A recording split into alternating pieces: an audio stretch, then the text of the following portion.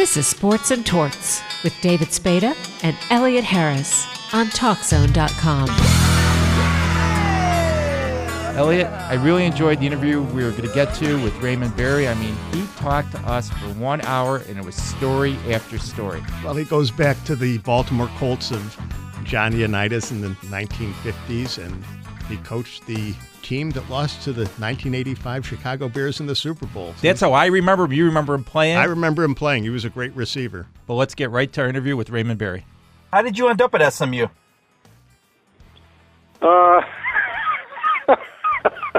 Did they pay the most? Did they pay the most money back in the day? Well, actually, the Ron Meyer era brought in the SMU payroll. That happened in a little before then. Yeah, well, I was a little before then, but I got $10 a month for laundry. That's when $10 was $10. Yeah, we had $10 laundry money every month.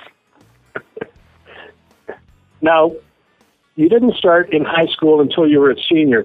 Did you not get along with the coach? Well, every once in a while he'd whip my butt. He was my dad. I know. I'm going, what? What'd you do to upset your father that he says, okay, I'm not starting until he's a senior? Well, actually, it was very simple. I wasn't big enough or good enough, and by the time I was a senior, there wasn't anybody else there, so I got a starting position at 150 pounds. But that was a bruising 6'2", 150 pounds, right? Well, I was about 5'10" in those days, but I had a size 12 foot. My nickname in high school was, you ready for this? It was Skis. And there wasn't any snow. There wasn't any snow in Paris either. I was going to say, not a whole lot of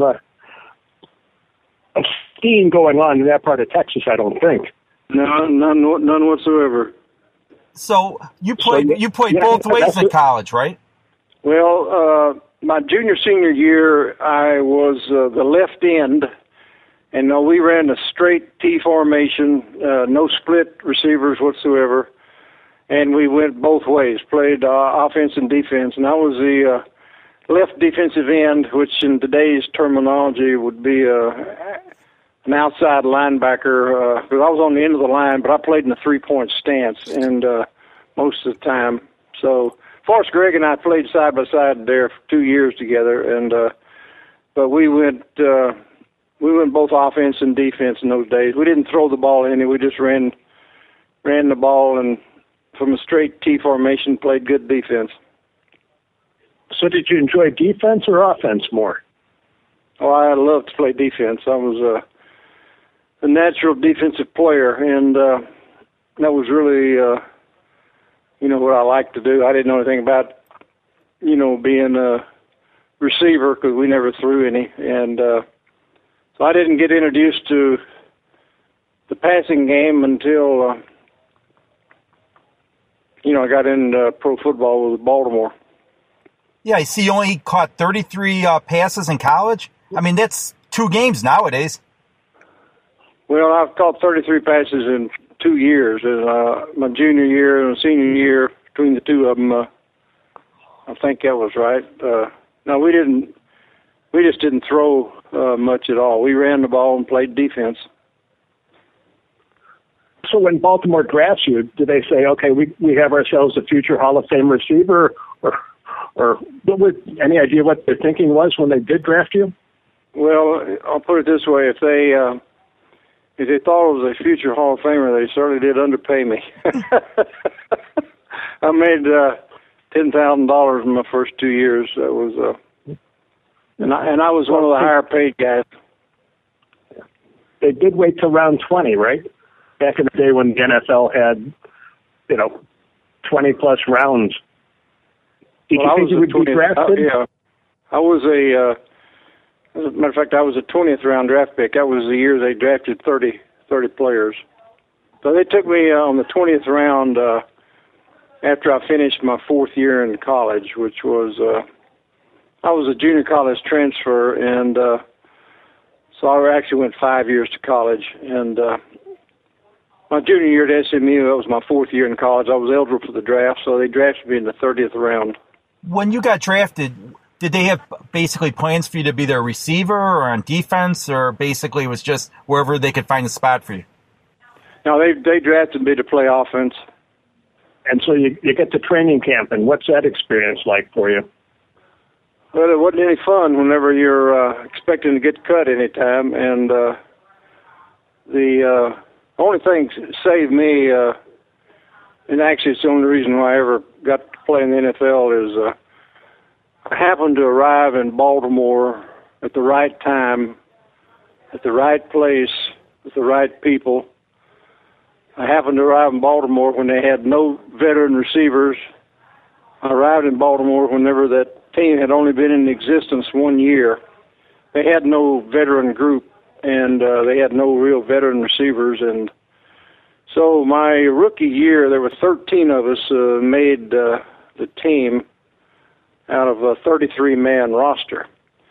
And it was a perfect, I couldn't have made it anywhere else if I'd gone in the league. I wouldn't even have lasted. But they didn't have anybody, so I got to play. I got to be starter, and I played 12 games, and I ended up catching a tremendous number of passes. I caught 13 passes in 12 games.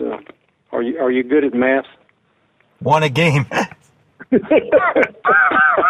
I learned something from Sesame Street. I learned something from Sesame Street. Oh, good. I thought maybe you might catch that one. And so that was my production. And I didn't know my butt from first base about running pass routes, about getting away from man-to-man coverage, about I didn't know anything about the passing game and how to get open or anything. I did have a natural pair of hands, and I could catch. And I could run and jump, and at 185 pounds, that was my credentials. And so, but I did get at the right place because there wasn't any veteran players, and I got to play a lot. My rookie year, I started all year, and so I did start learning the game. And when I came back my second year, I was due to be replaced and due to get cut. They drafted 2 All-Americans to fill my position. So when I came to camp my second year, I knew I wasn't going to be around long. How did you? And then along comes this guy who was, I think, the previous season with the Pittsburgh Steelers and didn't make much of an impression. Guy by the name of Unitas. Yeah, I forget his name. He was some free agent quarterback. I remember he had a flat top haircut, and he wore high top football shoes. And you look at the guy, and you say to yourself, "Here's the most unathletic quarterback I've ever seen." Well, but he could pass. Well, I tell you, if you would have saw both of us in training camp in 1956, you may have gone away sobbing. We were a Colts fan. we were 2 pitiful cases of football players. Good grief! And well, fortunately, we had a coach named Weeb Eubank that he saw something nobody else did. He saw something that we didn't know anything about, and I'm glad he did. Well, you guys were more athletic than Art Donovan, or in better shape. Well, Art Donovan is a totally different case. He couldn't do anything really but eat and play football, and but he could play football real good, and he certainly could eat. And but he couldn't run any, but he didn't have to. Playing defensive tackle, if he could just take 3 steps one way, one or the other, that's all he needed. How soon did you know that Johnny Unitas was somebody special? I don't think I really knew it. I sort of didn't know it that year. John made the team because he was a backup quarterback when we went into that second season. That was 1956. That was my second year. It was his second year. He'd been cut by the Steelers the year before. So, but he made the team as a free agent quarterback because we needed a backup to George Shaw.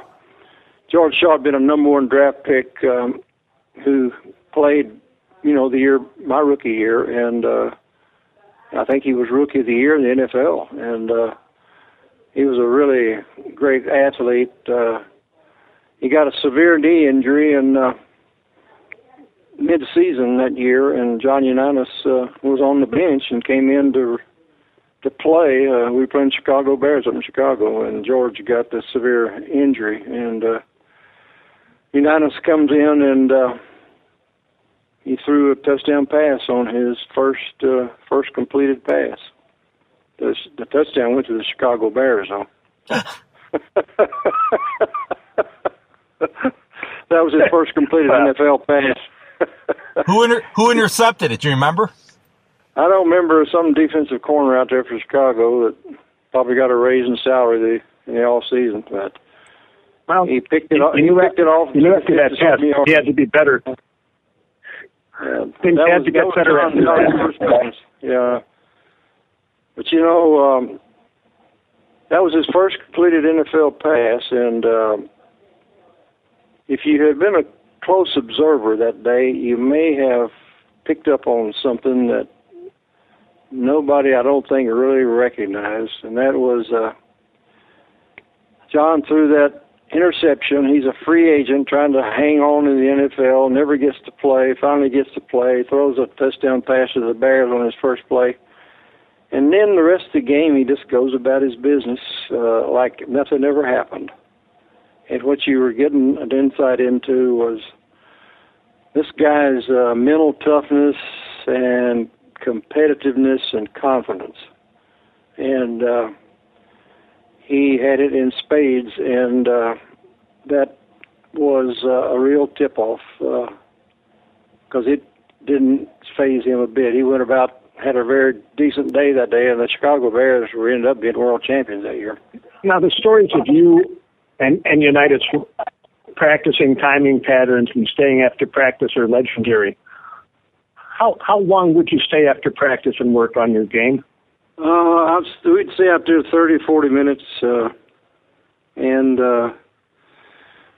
it happened quite accidentally, really, because my, as I said, when I came back from my second year, I was due to be replaced. They had drafted 2 All-Americans for my position when I came to camp, and it was just a matter of time before they were going to give me a bus ticket out. And so I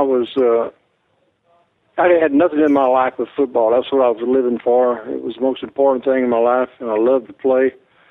And my world was getting ready to end, and John Unitas came as a free agent. He'd already been cut the year before, and he loved to play football. He didn't ever have anything else on his mind but that. So we were 2 highly motivated players that loved to play, wanted to play, and didn't want to leave. And Weeb Ewbank, one of the things that I think someone like yourself needs to understand is that in this highly highly organized day of modern football, I don't know how many coaches even allow time for players to work on their own after practice. Every place I ever coached after, I left the game as a player and started coaching, the head coaches, they get so carried away with what they're doing that they don't ever allow any time for a receiver and quarterback to go out there and work on their own. A lot of coaches don't even want them working on their own. They're afraid something be out of their control, so they don't encourage it and discourage it and actually just don't allow it. And Weeb Ewbank was totally the opposite. He had learned under Paul Brown with the Cleveland Browns that Paul Brown always allowed his receiver and quarterbacks to spend as much time on the field on their own after practice as they wanted to.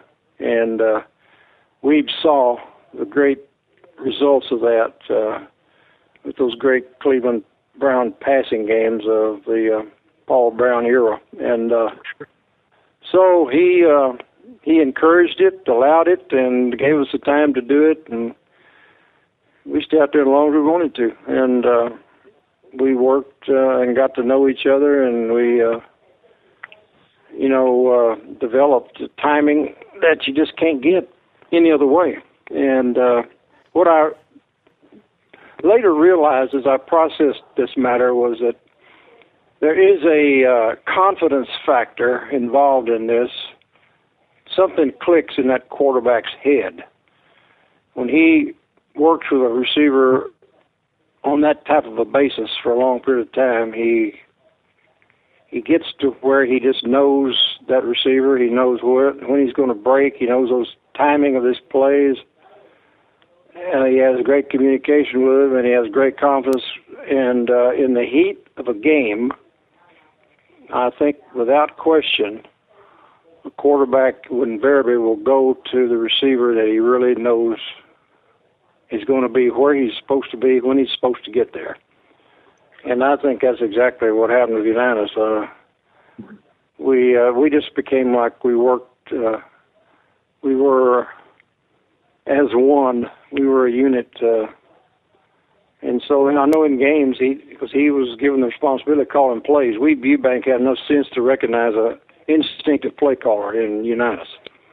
And he let John call the plays, and, I wasn't old enough or mature enough to understand, but Unitas, no question about the fact, in the heat of games, a lot of times he'd call me on some play because he knew I was going to be there when I was supposed to be there, and he knew I was going to catch it.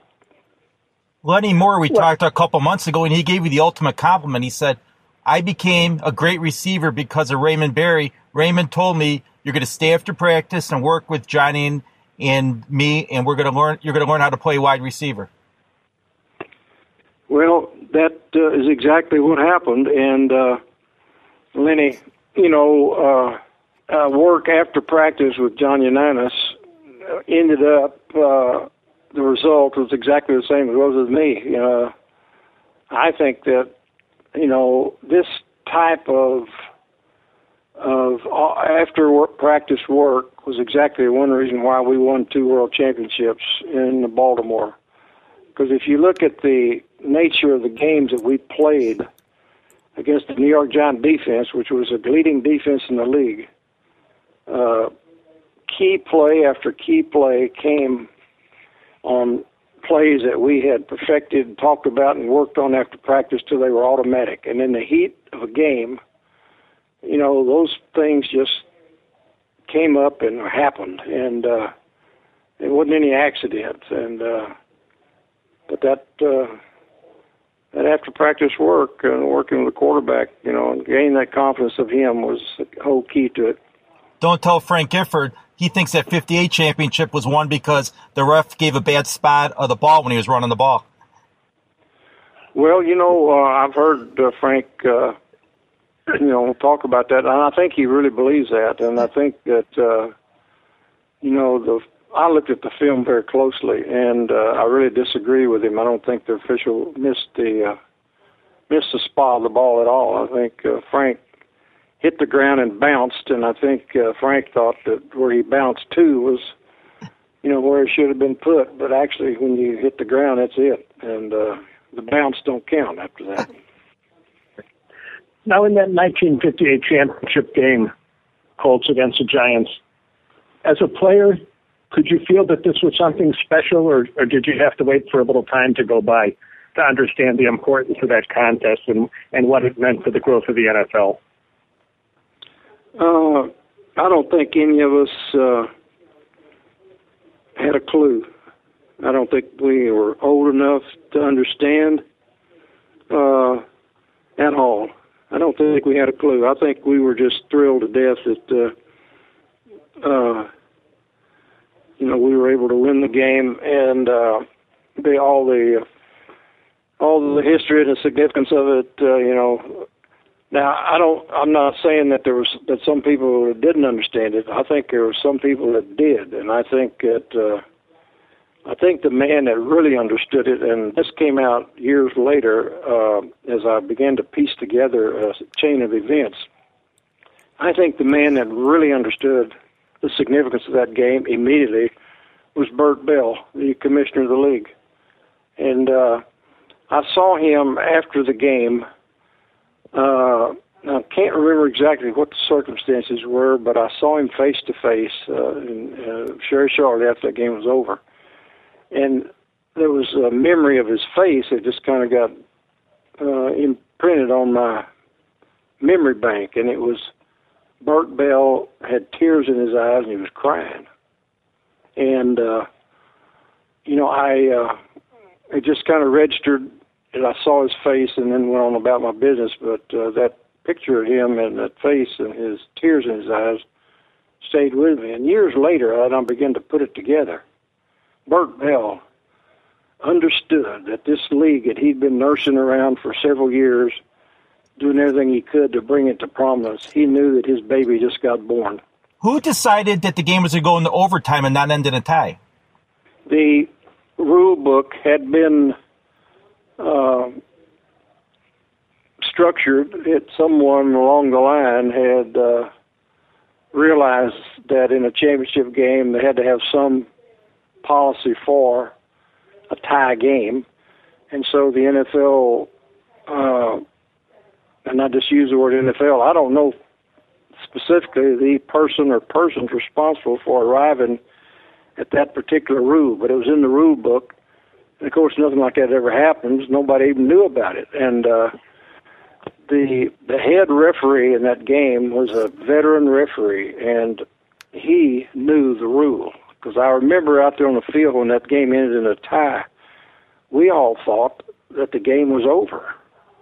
And we went to our benches and thinking, this is a tie game. We didn't know anything about overtime. Nobody ever talked about it. And that official came over to the bench and explained to Coach Eubank, the procedure. And that's whenever we realized, hey, we're going to keep playing. And I don't know that any of us really realized the significance of sudden death. All we knew was that we were going to keep playing. So we went out on the field when we got the ball and went about our business without really realizing the significance of what was happening. And I know that the Giants won that toss and got the ball. Our defense stopped them. They punted, and we were 80 yards out. And we had this awareness of the fact that there wasn't a time factor now. We weren't fighting the clock anymore. So we were 80 yards out, and it was a 17-17 game. Whatever it was. Anyway, 17-17. And so Unitas then comes in the huddle, and he just methodically starts mixing run and pass, and, we move the darn football 80 yards. And when we get in field goal range, a lot of people later on had this big question, why didn't you kick the field goal? Why didn't you kick the field goal? Well, I was out there on the field with Unitas watching him being under his spell, I guess what you'd say without even realizing it. Because Weeb Eubank had given John the authority and the free rein to call the game. And so in this particular situation, Unitas the last thing on his mind was getting a field goal. He's going to put that ball in the end zone. And he just mixed run and pass. Well, I think we went 13 different plays. I don't know, 5 or 6 passes, 7, 8 runs, something like that. And moved it, all the way in, and Amici went in, for the final 3 or 4 or 5 yards to score. And as soon as that happened, baby, the game was over. And we all turned and started running for the clubhouse. And there wasn't any extra point because the official had explained first team scores wins. And so Amici puts it, he scores. The game's over, 23-17, I guess. And on the final drive, you had a couple of receptions. You recall those plays? Yeah. As I said, I didn't really realize at the time, but without question, this game was the greatest game that I ever played. It was, as I said, I wasn't doing things and we had a very basic, simple offense. We didn't really, I had about 4 or 5 pass plays. That was all we had. We weren't doing anything complicated. And this simplicity was the genius of Weeb Eubank. One of the things that I have found over the years is there's a little saying that's, as a matter of fact, I think my dad, as a Texas high school football coach, was exactly like Weeb Eubank. he made a decision about how many plays he was going with, and that's all he did. He didn't do much. And I know I played under him, and we just beat a bunch of teams because we could execute. And this is exactly what Weeb Ewbank, that was his philosophy. He had just a very few plays, but we knew how to run them. And but one of the phrases that's developed in my head over the years is that I think it takes a genius to keep it simple. Pat Summerall, who just passed away, mentioned that after that game, you guys basically had a pickup game in the park. So a lot of the players, were you part of that game? Yeah, several years later. I don't know. Maybe it was. I'm trying to think how many years later it was. It was at least 5 years, because I think I was. It may have been even longer than that, because I think I was in coaching at the time, and heard about the reenactment of the game, and but I was still, as an assistant coach in our coaching years, I kept working out and running there for several years. And so whenever we got the word that they wanted to do this reenactment of this game in Central Park in New York, well, I was still able to run pretty darn good. And the Giants were a team that was 5 and 6 years older than we were, when we played them in '58. So this number of years later, whatever year it was, I forget when, all these players are getting 5 and 6 years older, is getting a bigger gap. So, but out there on the field that day, I could run darn near full speed. And and John and I just, we hadn't been on the field together in, 5, 6, 7 years. And we started running those routes.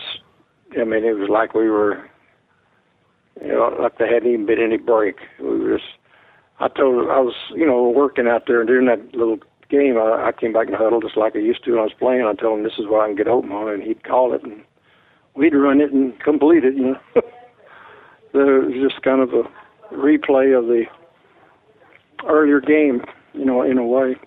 It was very interesting to me as a coach that this big several years gap happens, and Johnny Unitas and I step on the field in this one afternoon, and he is putting the ball right on the money, just like we were when we were playing. Now, that was, you just would never figure that could be the case. You had a reputation for phenomenal hands. Is that something that's physical, mental, a combination of the two? How does it work? Well, this is how it works. First of all, I think you're born with it. I think it's a physical gift at birth. I think it has something to do with heredity. For example, my dad, who was only 5'8" and probably weighed about 155 pounds, but he had big hands and big feet. And whenever I was born, I ended up being 6'2", and 185, and I got big hands and big feet. I got them from my dad. And from the very earliest time I started playing football, I could catch the football without even thinking. It was just a natural gift. And so when I got to the professional level and taking the fastballs at the speed with which Unitas was throwing, I found that I was dropping footballs that I should have been catching. So very early in my years with Unitas, I started really practicing catching like I'd never done before. And over a period of a couple of years, I really studied catching, all the different type of catches. And I ended up with a list of 12 different situations in the short ball, 6 different situations in the long ball. There's 18 different drills. And you got low ball, high ball behind you, too far left, too far right, etc. And so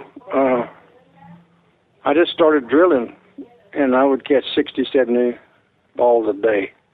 I'd go right down that list, catching 3 or 4 of each type. It was drill and repetition. Drill and repetition is the exact same thing you do whenever you take a typing course as a high school kid. You don't know anything about typing. Your hands have never done it, but they put you on a routine where you go through it every day drill and repetition, and time the semester's over with, you know how to type. And you don't ever forget it. And I see the same parallel in catching. If you drill on catching a high one over your left shoulder, then more than likely in a game you'll catch the high one over your left shoulder. How does a guy with size 12 feet develop such good footwork? Well, I think there's a couple of things really helped me on footwork. One is when I got to the high school level, my senior year, then when I got in college, I ran track every year I was in college, 5 years. I worked with the sprinters, and whatever they did, I did. I think I developed speed and quickness during those years because it was just a lot of heavy speed work, and you do it over and over and over and over. You get faster, you get quicker. And then whenever I at some point I developed these drills for footwork, and I'm trying to remember now when this first started, but I would backpedal fast, and then I'd be backpedaling, and then I would twist to my left and go 3 or 4 steps, crossing over. Then I'd twist to my right and crossing over. But I had a whole routine of quickness drills that I developed, and I did those on a regular basis, especially in the off season. I did them over and over, and there's no question my speed began to increase because I was still growing physically. You know, when I went into professional football, I don't think I really quit growing physically. You know, after 2 years, I probably finally leveled off. But in the first 2 or 3 years that I played, the off seasons were spent starting in February, March. I started working out, and I worked out February, March, April, May, June, July, and then went to training camp in July. And so I'm running and doing all these agility drills and quickness drills, and I couldn't find anybody to throw to me, so I had a hard time, working on catching. But the footwork, the quickness, the speed, and I just didn't realize, I was getting such a high level of conditioning and strength that I just hardly ever, I didn't get injured. And I went through most of my pro career without even getting hurt. What was it like when you found out you were going into the Pro Football Hall of Fame? Well, I was coaching, I believe I was at the University of Arkansas in 1973 when I got word about it. And it was my first year to be eligible, for the Pro Football Hall of Fame. And I wasn't surprised because, when I retired as a player, actually at the 6th, 7th year in the league, I broke the NFL record for receptions and then broke the record for yardage. And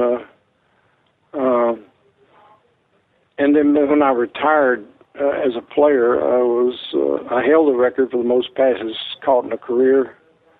I think most yardage gained for receiver in a career. And so whenever the year came up, I knew pretty well I was going to be put in the Pro Football Hall of Fame. I wasn't really surprised. What defensive back gave you the most trouble? There were 5 or 6 of them over. I played 13 years, so I came up against some great ones. And I think, right off the top of my head, and trying to do it in chronological order, Abe Woodson of the 49ers. And by the way, 2 of the 4 or 5 I'm going to name were 100-yard dash sprint champions in the Big Ten. Woodson at Illinois. Abe Woodson came out of Illinois, and he was I think he won the 100-yard dash in the Big Ten track, and he had tremendous speed. And so when he came to the 49ers, they put him over at the corner, and so I faced him, I don't know, at least 5 years in a row, twice a year. And he he tried to cover me conventional for a while, like line up at 5 or 6 yards off, and that didn't work for him. So he really introduced the bump and run on me.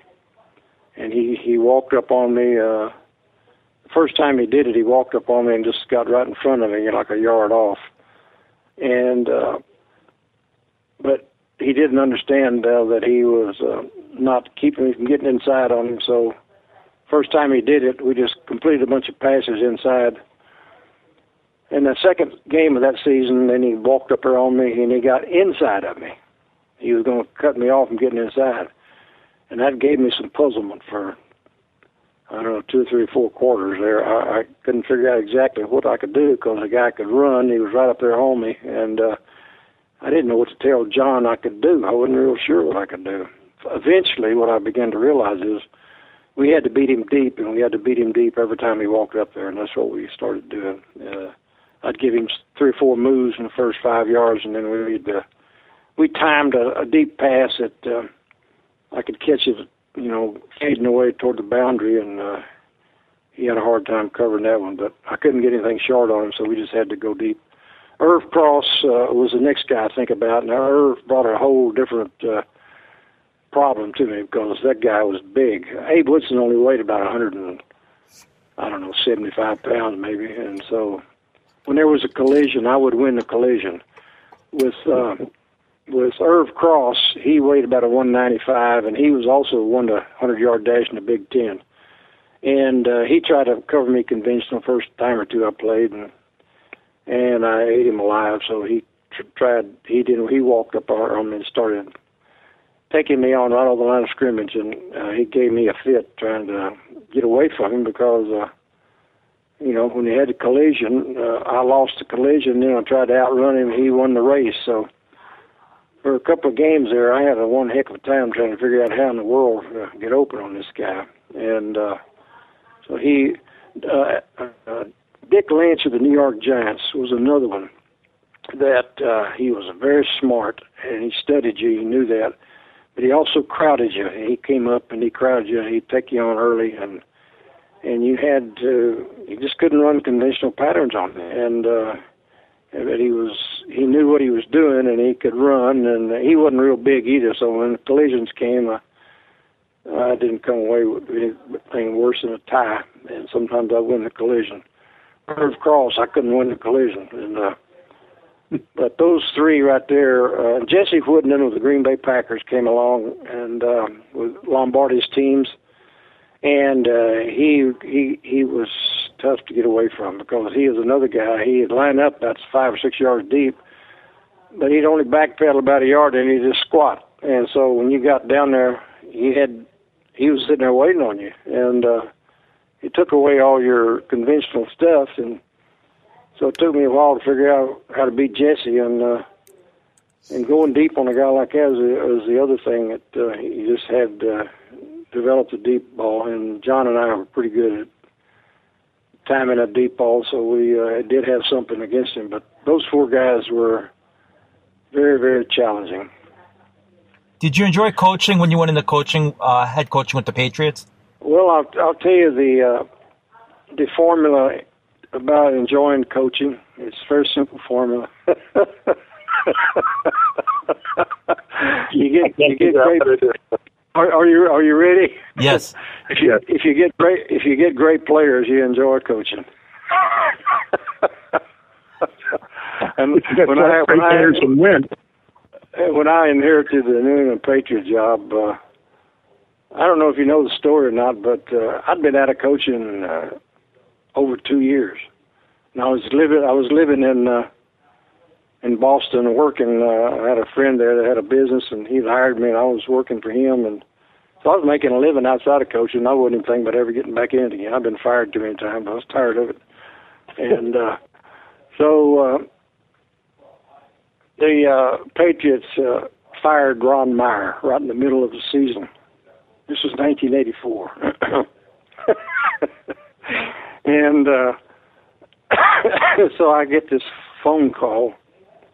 Understand, I've been out of coaching now for 2.5 years. I'm making a living. I'm perfectly happy. And I know enough about the coaching profession. No, I ain't missing it. And so Pat Sullivan gives me a call and says, I'd like to come over and talk to you. So he came over to the house and talked, and he said, we're going to fire Ron Meyer. And they had 6 games left on their schedule that year.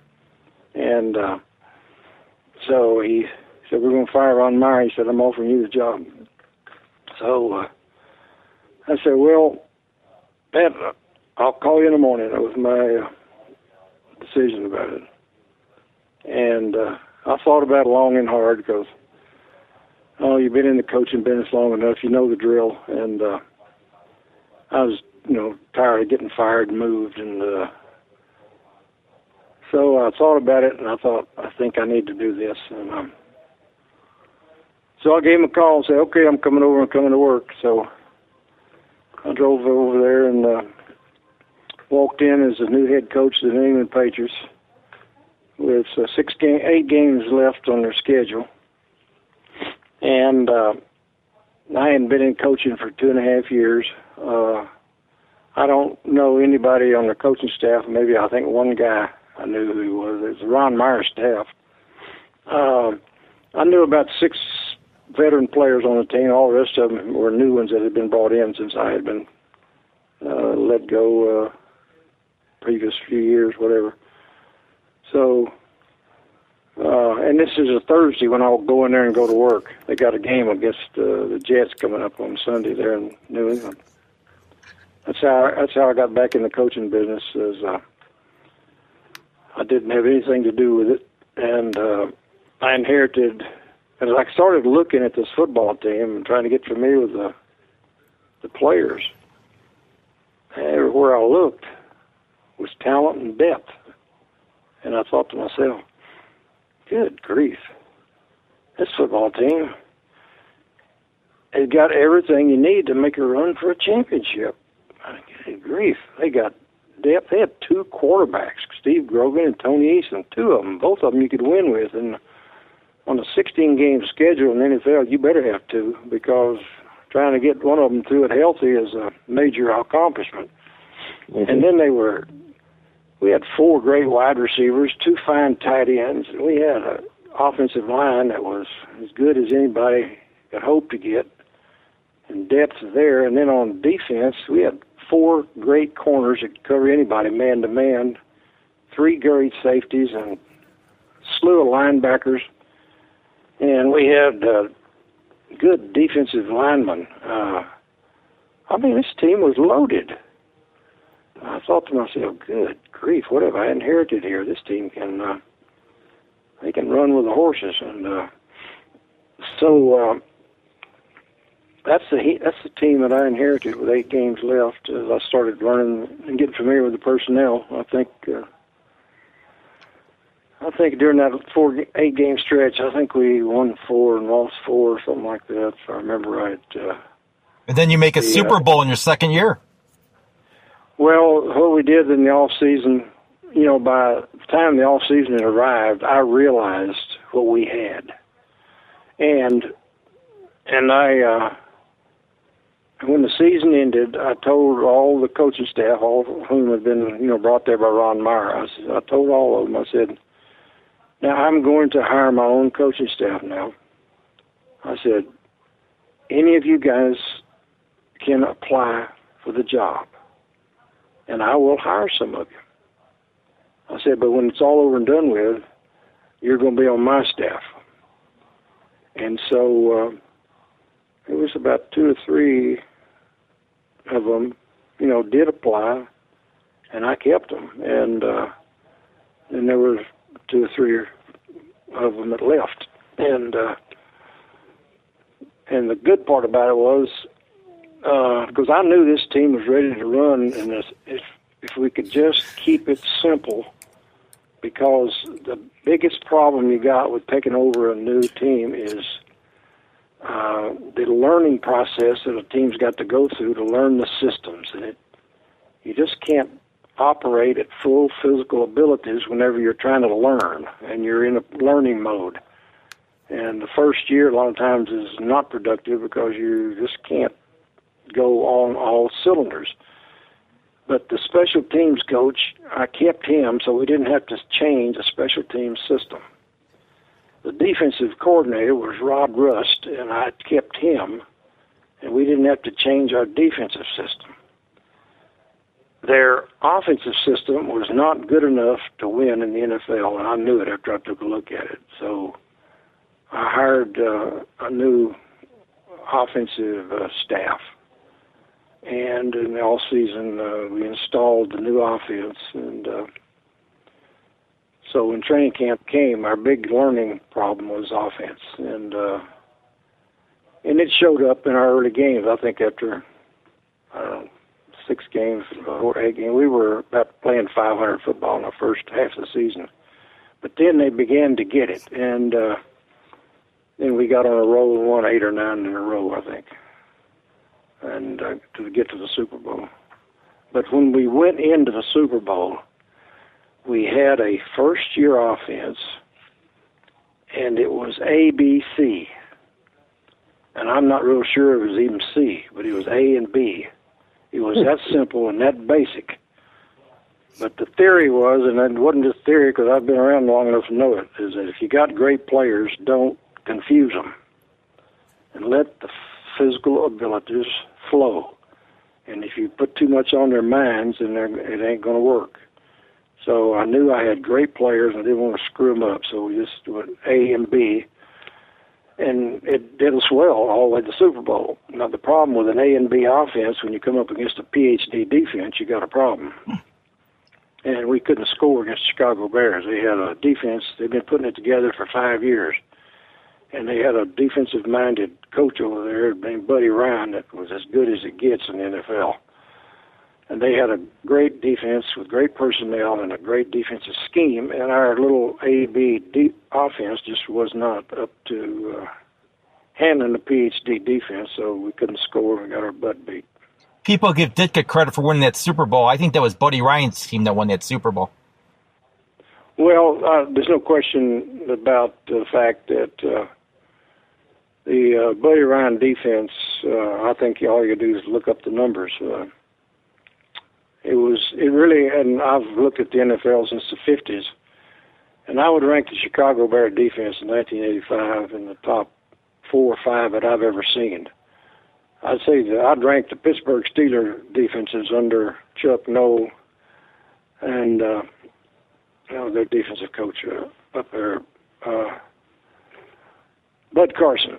I would rank that is the best defense I've ever seen, and I would put the Tom Landry's Dallas Cowboy defenses, they're in that ranking up there. And George Allen with the Washington Redskins was a defensive genius, and he was with the Chicago Bears when they won the World Championship, and then he went to head coach there. Playing against George Allen's defense was a full day's work. Those are 4 or 5 of the best. Buddy Ryan is as good as any of them. I heard somewhere that the finalists for the Bears job in '82 were Mike Ditka and George Allen, and Halas was deciding between the two, and he was still mad at George Allen for leaving him in the '60s, and that's why he hired Ditka. I don't really know the story about it at all. I know that just playing George Allen's teams, whether he was with the Bears, the Rams, or the Redskins, you had your work cut out for you because they knew they were reading your mail all the time, and he was just an absolute defensive genius, and in no way, shape, or form otherwise. And Buddy Ryan, his defensive scheme was right there with him, and I said Tom Landry was in that group also. And Bud Carson, and Chuck Noll. And I had the dubious privilege of being to places where I had to face all those guys. I was with Forrest Gregg and the Cleveland Browns for 2 years, and we had to play the Steelers twice a year. And I saw them up close and personal for 2 years, and good grief, they had personnel and a scheme that was just a great defense. You speak about cornerbacks. Mel Blount. If you want to have a nightmare as a receiver, just go up against that guy all day. Who do you think the best player to ever play in the NFL was? Brown and John Unitas. Those two. I think they're in a class by themselves. The people that never saw Jim Brown, I don't think, have an appreciation for how outstanding he really was. I mean, he was larger than some of the linemen he was going up against. He should have been outlawed.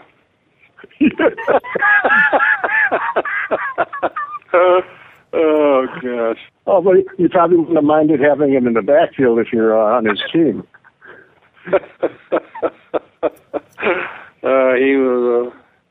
He was some. He was so good that Hall of Fame players, their favorite plays are when they were able to tackle him. You talk to Sam Huff, he's got a picture when he was able to tackle Jim Brown. Bob Lilly. I would have to argue with Sam on that. First thing I'd say to Sam was, Sam, did you doctor this picture?